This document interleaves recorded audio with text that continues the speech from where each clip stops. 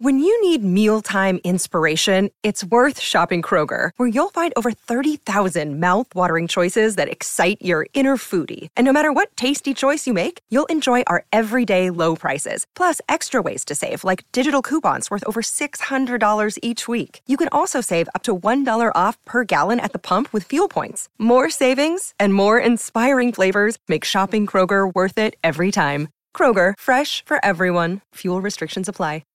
With the Lucky Land Slots, you can get lucky just about anywhere. This is your captain speaking. We've got clear runway and the weather's fine, but we're just going to circle up here a while and get lucky. No, nothing like that. It's just these cash prizes add up quick. So I suggest you sit back, keep your tray table upright, and start getting lucky. Play for free at LuckyLandSlots.com. Are you feeling lucky? No purchase necessary. Void where prohibited by law. 18+ terms and conditions apply. See website for details. With Lucky Land Slots, you can get lucky just about anywhere. Dearly beloved, we are gathered here today to... Has anyone seen the bride and groom? Sorry, we're here. We were getting lucky in the limo and we lost track of time. No, Lucky Land Casino, with cash prizes that add up quicker than a guest registry. In that case, I pronounce you lucky. Play for free at LuckyLandSlots.com. Daily bonuses are waiting. No purchase necessary. Void where prohibited by law. 18+. Terms and conditions apply. See website for details. Jones.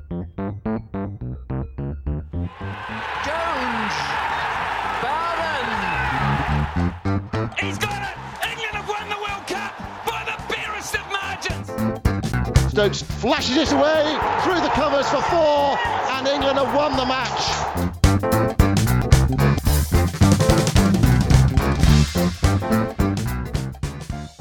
Hello and welcome to the Analyst Inside Cricket. After 2 days of the Adelaide Test, it's all going one way, and that is Australia's way.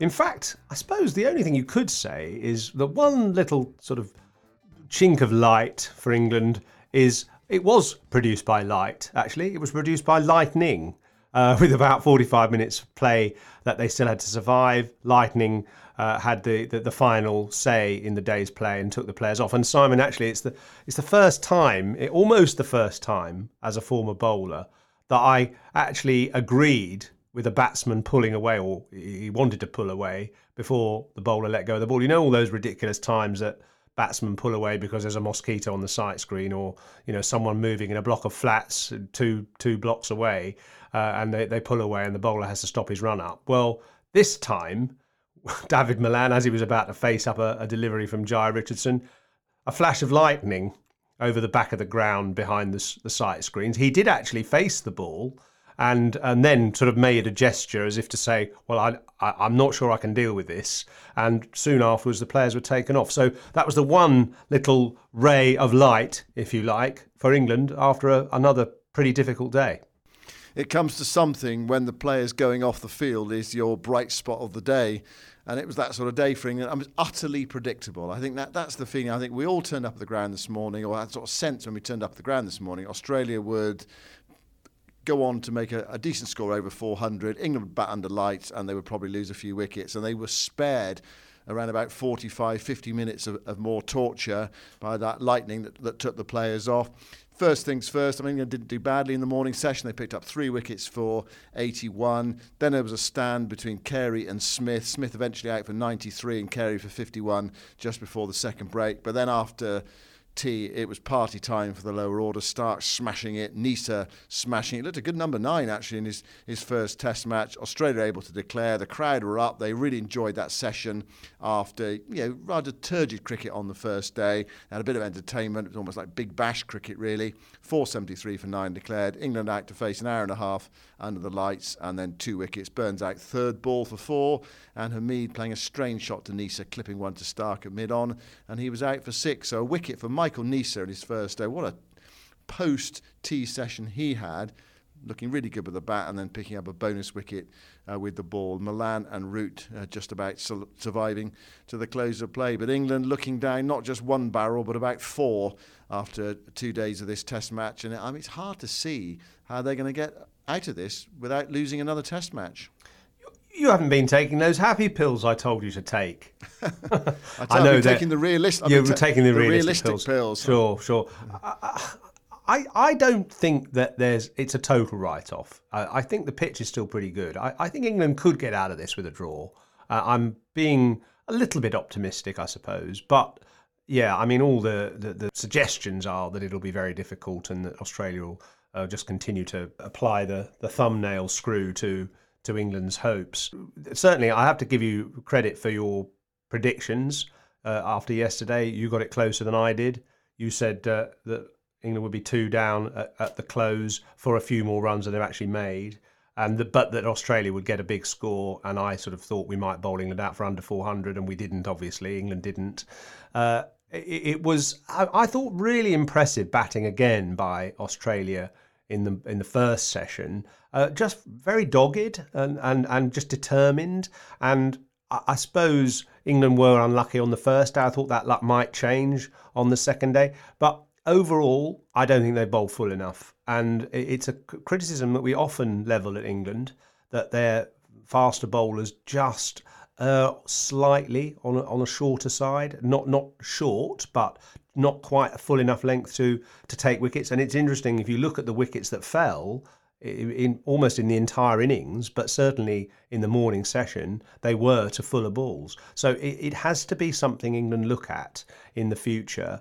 In all cricket, they have to get bowlers bowling more at the stump. So more balls are going to target the stumps, because I think is one major flaw about England's bowling. It's hard to criticise a great like Anderson or Broad, but that sometimes I think they just err on the side of shortness a bit too much, and they're scared of being driven for runs. And I think you should encourage batsmen to drive, and even if the ball's not moving.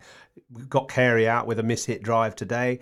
Look at how Hamid got out, a ball that was a full ball, which didn't quite arrive as the batsman thought it would. He was a little bit early on the shot, chip to catch to mid-on. That can happen if you bowl full. If you bowl back of a length, these Australian batsmen are in their element. Yeah, I mean, obviously there's a lot of truth in what you say.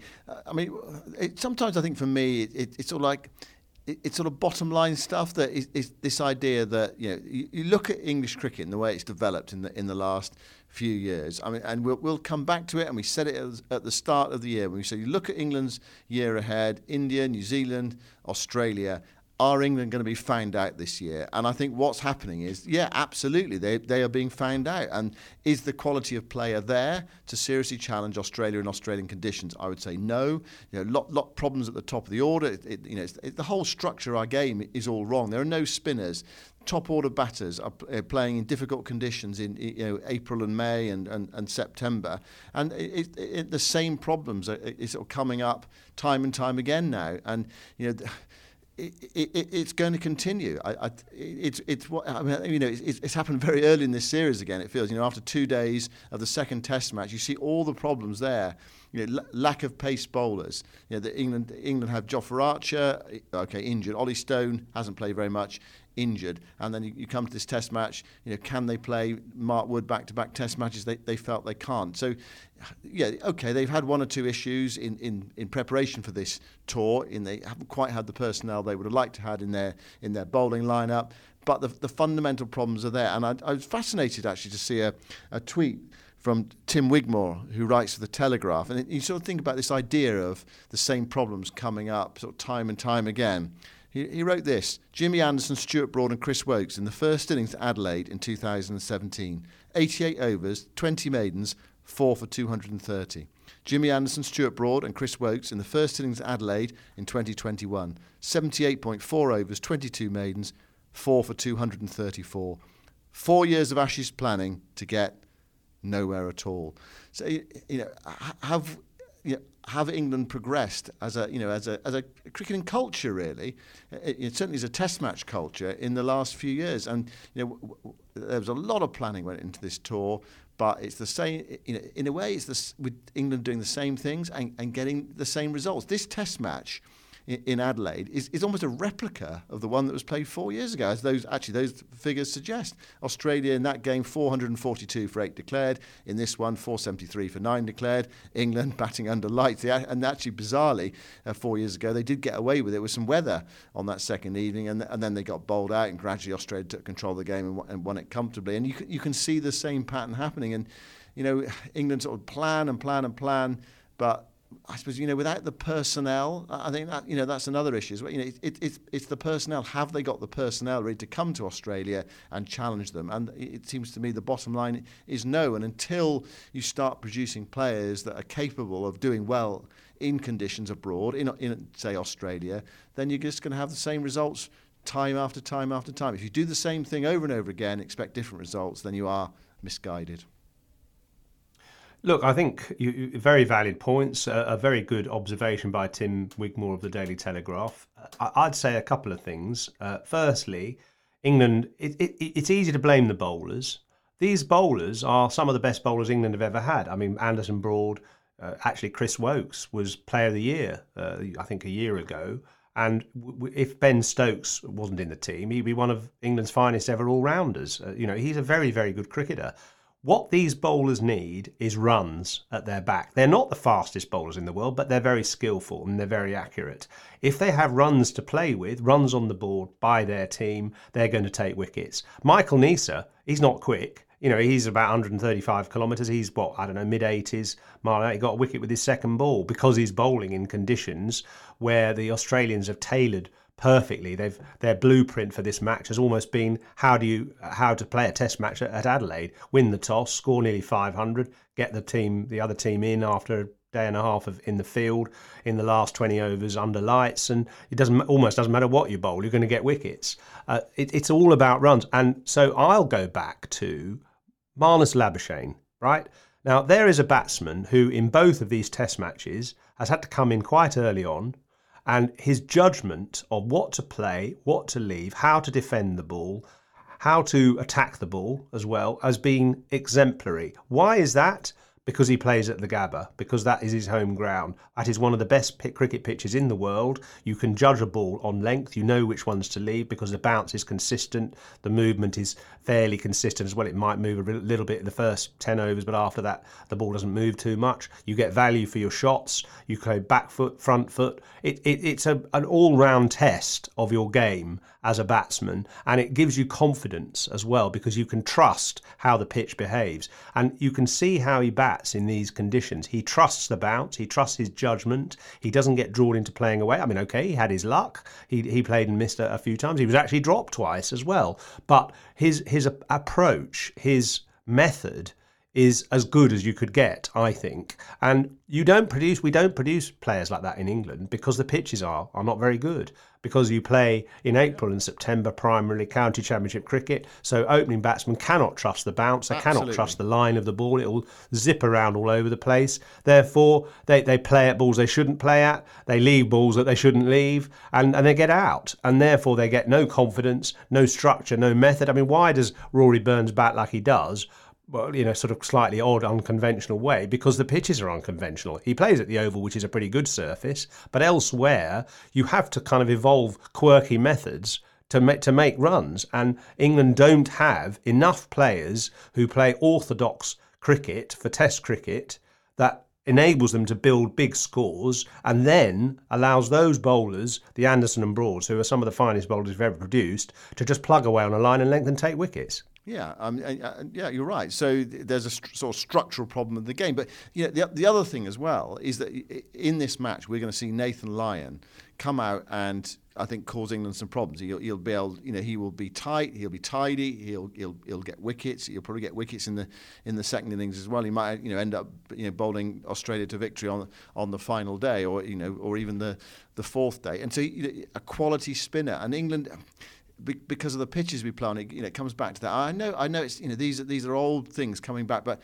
it's someone needs to sort of actually listen, because otherwise this is going to just go on repeating itself. I mean, and to be fair, England. The other point is England generally don't do very well in Australia, so perhaps we shouldn't be surprised. This is not a new thing. Australia tend to dominate England at home, and the other side of the coin is true that Australia come to England. They haven't won in England for 20 years. They haven't won a series in England for 20 years, but they've won Test matches quite consistently. They've won two each on their last two tours. So they push England much more in English conditions than England ever do or often do in Australia. So do India as well. So do India, don't they? India push England harder in England than England push India in India. It's the same thing. If our structure was better, if our scheduling was better, if our pitches were better throughout the year, throughout the summer, we would produce better cricketers, better batsmen, better spinners, and we'd be more equipped to deal with overseas conditions as well as English conditions. Yeah. I mean, it feels as if we're having a sort of end of series conversation here in a way. You know, we're sort of chewing the fat after 2 days. Yeah, but, you know, we've had 6 days cricket of the series, but it sort of has that feel about it, doesn't it? I mean, perhaps we should just wait and see what happens. It may well be that, you know, Milan and Root do what they did at Brisbane and come out and play a really substantial partnership, and good luck to them. You know, I think, and everybody watching this series, I think people can accept that England lose to Australia in a way. You know, they're a very difficult side to beat in Australian conditions. People can accept that. I think what people want, I think, is a contest, and I don't think we've had it so far in this series. England have won sort of 1 day or half of 1 day so far of the first 6 days of the series, and in the other days they've sort of been flattened. And I know there are issues. You know, there are COVID issues and there are preparation issues, but some of those issues have affected Australia as well. But and you know, they lost the toss here, and I think it was a really good toss to win as well. But it comes down to, I think, one of the frustrations about what I thought England did at the Gabbers. They overthought it and they batted first when I would have bowled. I just think that was the more straightforward thing to do, and play 5 seamers. And they said, well, you know, we want to have balanced attack. Well, they came here and they went, you know, they played 5 seamers here. I think that definitely should have done so at the Gabbers. So, you know, lots of things that haven't quite gone right. They haven't always had the rub of the green. You know, they lots of playing and missing and balls dropping short, whatever, but they haven't helped themselves with their catching, their fielding. I mean, that's another thing as well to focus on. England's catching, it just hasn't been good enough either.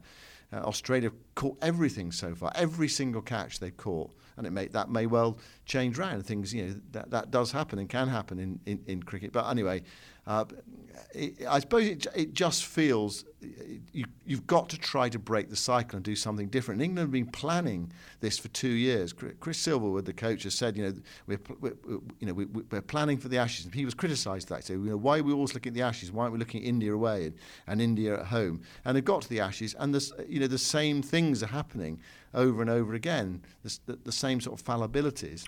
And well, it's because his hands are tied, aren't they? You know, by the schedule ties every England coach's hands behind their back. There's nothing they can do about it. Well, I mean, they try, but in the end, it's the preparation, it's the way that county cricket is organised. I mean, talking about championship cricket, the way it's organised, it's not going to produce players to win the Ashes in Australia. That's the bottom line. Yeah. Well, so I suppose in a sense we're sort of shouting against the thunderstorm, aren't we? In a way, you know, why do we expect anything different? Should we expect anything different? And perhaps this time, I think that just reading sort of social media and talking to people, I don't think anyone seriously expected England to come to Australia and win. And the series is not over. That's the other thing as well to say. The series is not over, but it sort of has that feel already. It has a feel of inevitability about it, and you know, perhaps we are being premature, and perhaps we should just park that for a moment and just think about this game and what England's game plan is tomorrow and what their prospects are for getting away. For actually getting back in the match, for challenging Australia. I mean, what are the positive sides? I suppose you could say they've got 2 young bowlers, relatively inexperienced in international cricket. But Michael Neser getting a wicket in his first over, what a lift for him that is. And I thought Jai Richardson actually, just in the handful of overs he bowled tonight, he looked the part. And Stark got in the game as well, of course, with an early wicket. And they've got Lyon. It's so important, I think, to have that quality spinner. And you know, what England's really strong period, of course, coincided with Graham Swan's career, and of course some top quality players, the likes of Kevin Peterson, who came in from the outside, came from South Africa, and was just a wonderful player. Alistair Cook's career, but there was that rise, and then there's that it's been quite a sudden fall, and England have been really sketchy now for quite a few years at international cricket. They're exciting, they're interesting team to watch. But they are very flawed, and I think what we've seen is Australia ruthlessly expose the flaws that are in this England side already in this Test series, as indeed India did at home and India did away. They did in England in the summer.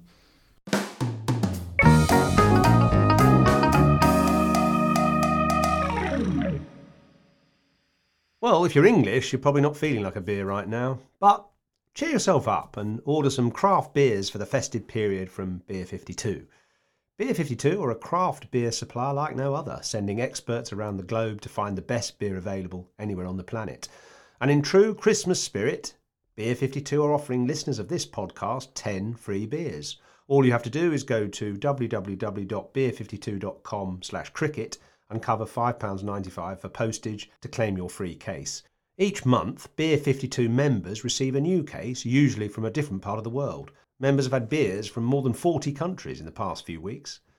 As well as the excellent beer, you'll also get 2 tasty snacks supplied with your free case. Go to beer52.com/cricket. After claiming your free case, you'll join the monthly beer club, £24 a month, no minimum commitment, pause or cancel any time, and enjoy. So what do England need to do now, looking ahead to the rest of this match? I mean, clearly they have to survive the first 15, 20 overs in the first session tomorrow. And I feel quite confident that they'll do that because there wasn't that much movement from Stark and Nisa and Jai Richardson. The ball swung a little bit, but it didn't look too difficult, actually. I mean, Rory Burns got a good ball. He probably could have left that ball. That's the key, is leave as much as you can in the first 10 overs or so. Leave the ball on length. It's going to bounce over the stumps. There's quite a bit of bounce in this Adelaide pitch, actually. It's similar to the Gabba, so you can leave the ball on length, and that's what Labuschagne in particular did very well. But Burns could have left his ball. They're very difficult balls to leave, but if you're an opening batsman at Test level, you've got to make those difficult decisions and make the decisions well, and Burns could have left that ball. So England have to leave as much as possible in the first 10, 15 overs. I don't think the ball is going to move that much. It's going to be in the daytime as well, so you shouldn't have the assistance of floodlights and darkness and so on. If England managed to get through that first 10, 15 overs with Milan and Root intact, I don't see any problem in England getting past 300. Saving the follow-on is the first target. That's about 270 odd. So getting up to past 300 and getting a bit closer at least to Australia, and also taking a lot of time out of the game so that then when Australia eventually go to bat again, they've got to take up time, and that will leave England the scope to at least play for a draw. I think that's the best they can hope for.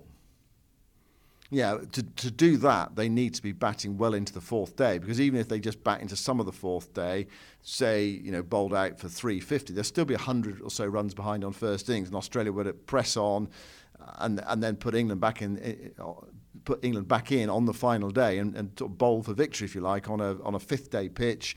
With Lyon up, I think causing them some problems. It's going to be hot again tomorrow. The pitch is going to dry out more. There was some turn for Joe Root yesterday. There was a bit there today for him as well. And Lyon is a better bowler. He's got 400 Test match wickets. You'd expect him to cause problems on this surface. The curator saying before this game, you've got to play a frontline spinner in this Test match, and Australia have got one of those. They've got that quality. So it is, for England, it's not good enough just to bat, I think, just into the fourth day tomorrow. They've got to bat well into the fourth day. So you're right, they've got to get up 400, something like that, to really take time out of the game, yes, and also to make it harder for Australia when it comes to their second innings and really delay any declaration or whatever it is.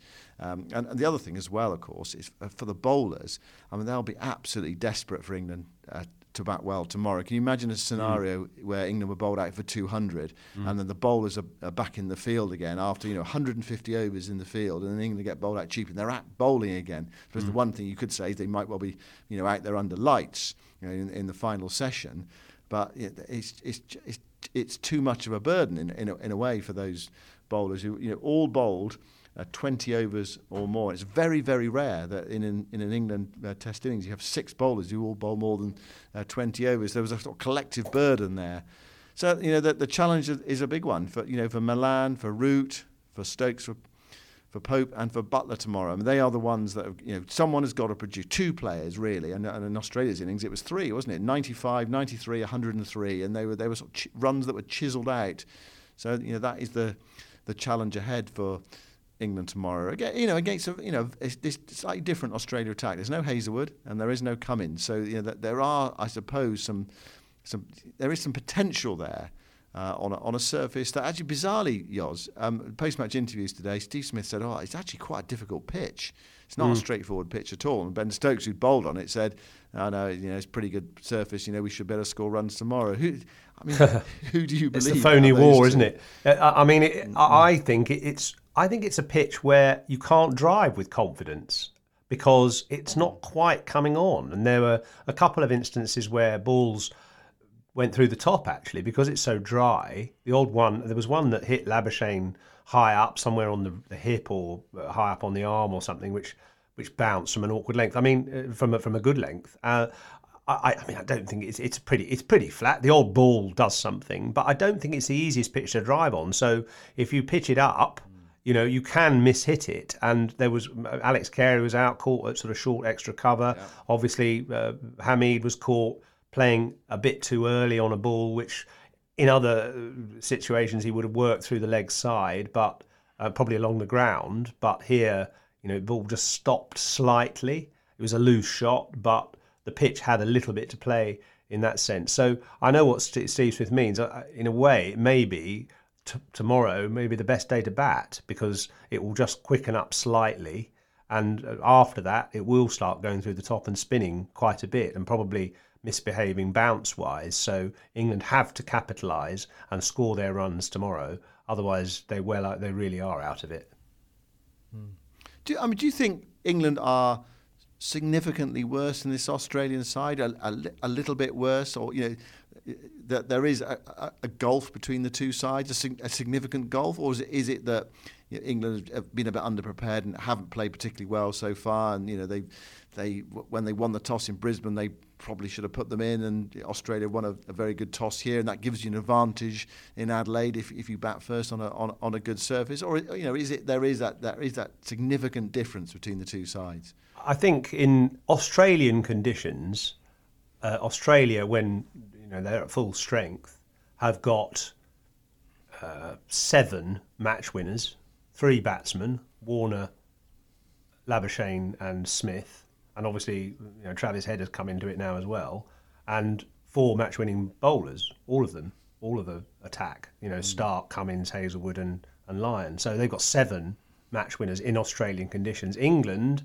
have Root and they have Stokes, and I wouldn't necessarily class Anderson and Broad as match winners in Australian conditions as much. They're fantastic bowlers, but in Australian conditions, not as effective. So really, England have got 2 match winners, Root and Stokes, and Australia have got 7. And I think in Australian conditions, that shows there is quite a discrepancy. What do you think? I agree with that. I agree. Anderson's figures. He's 39 years of age. He's his first Test match in September. 29 overs, 10 maidens, 2 for 58. He was tidy, tight, but on a pitch like that against a batting side like that, is he going to be able to take 5 for 60 or whatever like that? Well, he did last time under the lights. To be fair to him, that was 4 years ago. Time catches up, and you wonder whether we're in a situation now where at the end of this series whether England will move on, how they will move on actually. But okay, let's get this series done first. We are slightly getting ahead of ourselves, and it does have that feeling in Adelaide tonight that almost as if the Ashes are slipping away and 2-0 feels inevitable. 2-0 is not inevitable at the moment. It needs 2 or 3 players tomorrow to really dig in and show the same application that Australia showed today. It's not impossible. It feels unlikely, but that's the challenge ahead. Okay, so put your money where your mouth is then. Put your money where your mouth is. What are your predictions? Well, my prediction for the close of play score tomorrow is Australia 18 for 1. What's yours? My God, mine's Australia 20 for 1. There we are. We're probably seeing the game in the same way. Very, very similar to how our predictions early in the Gabba Test match, where we went for 189 for 4 and 190 for 4. So we see it very similarly. So you're suggesting that it will be hard work for England tomorrow. They won't get enough runs then, by the sounds of it. I think they'll get just past the follow-on figure, maybe by 40 or 50. Is my take on it. They'll get past 300, but not much past probably. And Australia will be back in under lights tomorrow night. And you sound like you think the same. Yeah, they might not even get past the follow-on, but I don't think Australia will enforce it, and unless, of course, England. I mean, if England were rolled out for 120 or 160 or something like that, and they had a 300 lead, then they might well enforce the follow-on. But I think they'll probably want to give their bowlers a bit of a break, bat for a bit, and then really squeeze England on the half of the fourth day and the final day. But so yeah, a big task ahead of England, as I'm sure everyone listening to this is well aware. And in the UK, I'm sure there's among cricket fans, they know the score, they know what some of the structural problems are with the English game, and I'm sure there'll be optimists out there as well. But I'm sure there are plenty of realists as well who understand the degree of difficulty, I think, in these conditions against this Australian side, with the lineup that England have, with the flaws actually you've identified when you talk about match winners. You have identified some of the problems that England have, and that not enough runs at the top. It's been a problem for a long time. Not enough runs from the openers. Anyway, we shall see, Oz. We'll be back tomorrow around about this time to review the third day's play. And I'm sure there'll be lots of people out there saying, I hope you're horribly wrong with your predictions. We shall see.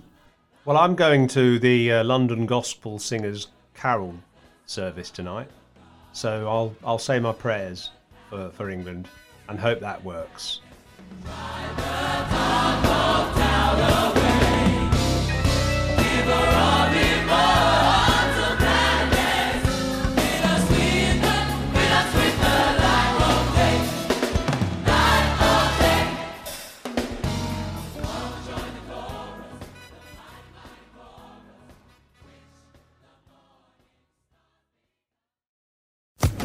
Social Podcast Network.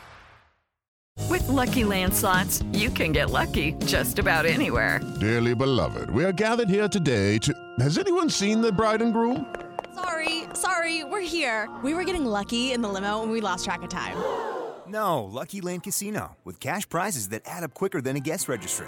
In that case, I pronounce you lucky. Play for free at LuckyLandSlots.com. Daily bonuses are waiting. No purchase necessary. Void where prohibited by law. 18+. Terms and conditions apply. See website for details.